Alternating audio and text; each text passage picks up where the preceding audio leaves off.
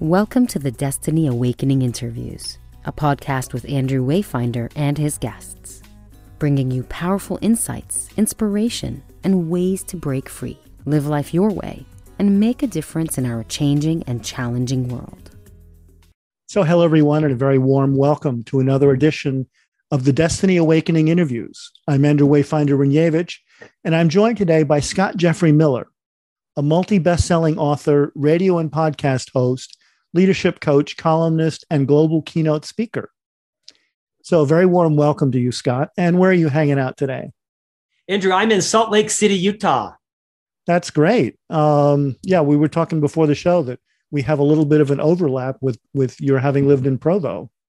And also in Florida and in the UK. I've lived where you've lived, and I tend to be a couple of steps behind you in most of your disruptions. Okay, so, let's get on to your work, your experience, and your books. So after capping a 25-year career as Chief Marketing Officer and Executive VP of Business Development, Scott is now Franklin Covey's Senior Advisor on Thought Leadership, developing strategy for their Speakers Bureau, as well as podcasts, webcasts, and best-selling books. He hosts the Franklin Covey On Leadership podcast with Scott Miller, which is the world's largest and fastest growing leadership podcast, reaching more than 6 million people a week. So thank you so much, Scott, for your time today. And the topic is From Mess to Success. And Scott's going to unpack that idea in 6 questions. So the first question is, who is your ideal reader? And what's the transformation your books helps them achieve? I think ideally, Andrew, it's someone that is transitioning or has transitioned from being an independent contributor to becoming a leader of people. That I think too far in organizations, too many times we promote the wrong people. That just because you are the best salesperson or you're the best, dental hygienist or digital designer does not mean you should be the top leader of salespeople or the leader of the dental hygienist. That what makes you a great individual contributor does not always make you a great leader. In fact, rarely are the two correlated. So that I think people, as they move into leadership positions, need to think very carefully, is this what I want to do? Is this the only way I can earn more money, gain more influence, have more authority? Because not everyone should be a leader of people. Just like not everyone should be an anesthesiologist or a commercial airline pilot. Not everyone should be a leader of people. Okay. So when somebody's in that position, what's the biggest challenge they're facing? That's question number 2. I think most people that move into leadership roles don't understand that their job is not to do it themselves, not to rush in and save the day. They've got to change their mindset. When you become a leader of people, you have to fundamentally change your paradigm and own the idea that your job is to achieve results with and through other people. That you have to take delight and pride in developing relationships and in coaching and slowing down and mentoring. That your job is not any longer to be the genius, but rather, to quote Liz Wiseman, the genius maker of others. That sounds a little bit like my journey as a solo practitioner. As the first couple of years I was doing, as a therapist and then as a coach, my first few years, I was working on becoming a really good employee, getting really good at the thing. Yeah. And one day I looked up and said, wait a second, who's running this business? Yeah. When you become a leader of people, I think it's vital that you recognize you're in the relationship business, right? You are building capability in others. And your most important contribution is developing high trust relationships where you can give people feedback on their blind spots. You can have high courage conversations, that you can help people both, redirect their behavior and also reinforce their behavior. It's not for everyone. And I think too often that when people implode in a leadership position, it's because it wasn't right for them. In fact, I'll tell you, Andrew, I'm not sure I should have been a leader of people, but it's the way most organizations promote people. You can't get promoted unless you lead a team. And I think it's done a lot of damage to a lot of great individual producers that otherwise could have had a great career, but they step up and then they don't like the role. And they rarely step back or step down. They have to step out because it's so humiliating for a lot of people. Be very deliberate about who you are promoting into leadership positions and deciding yourself, is this the right best step for me? Does this bring me joy? Is this my passion? It's tough for a lot of people. Yeah. Well, I think you just answered question number 3, your number one insight to share with people. On that point, I think my number one insight is when you become a leader, you are not meant to be the smartest person in the room, right? Your job is to model the behaviors you want to see in the people who work for you. Your job is to be a light, not a judge, a model, not a critic. And I would argue that vulnerability is now a key leadership competency. I'm the author of the Mess to Success series, 10 books over 10 years. The first book was Management Mess to Leadership Success. The second book was Marketing Mess to Brand Success. And so I think it's important as leaders, we own our messes. Because when you own your mess as a leader, you make it safe for others to own theirs as well. You can teach through your messes. Andrew, I don't have your competence. I don't have your IQ. I don't have your skills. I can't replicate what you have done if you were my leader. But if you were to share with me, not gratuitously, but responsibly, the mistakes you've made, the journey you've been on, and were to teach through your mistakes, I can avoid those, right? I can easily not do what you did wrong, not say what you shouldn't. And when you have a vulnerable leader, you've got someone that can teach through their messes, people will cleave to that person in an era right now where there's a tsunami of transition coming, right? People aren't hostages anymore. They have options now. So if you want to spend your time recruiting people, don't own your mess. If you want to spend your time re-recruiting your current people, own your mess and teach through it.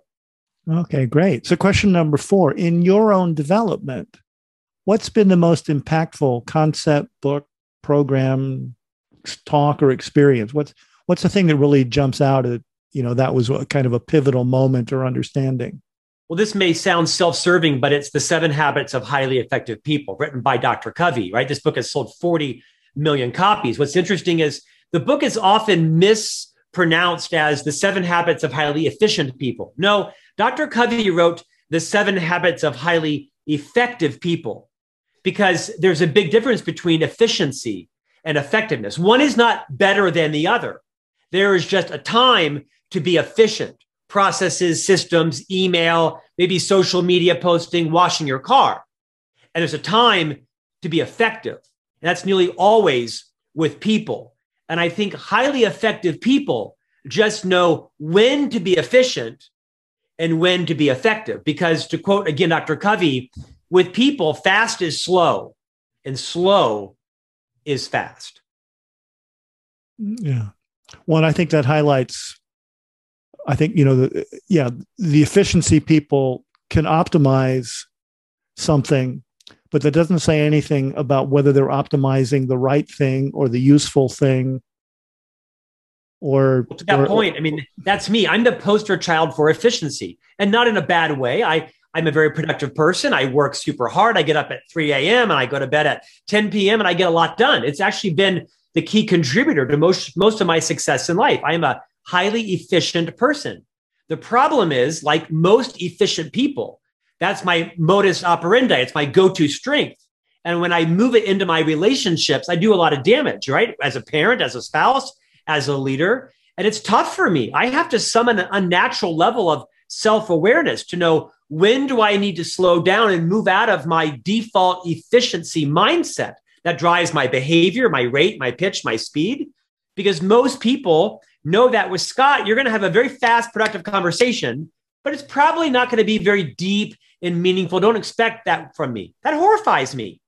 So I've got to, even at age 52, I've got to summon a natural sense of self-awareness to know, take a breath, close my laptop, take off my iWatch, turn it down, take everything off and just focus on the person. The most effective leaders are those that are all in, right? Their heart, their mind, their soul, their listening skills. And it's a stretch for me. It's a mess most days for me.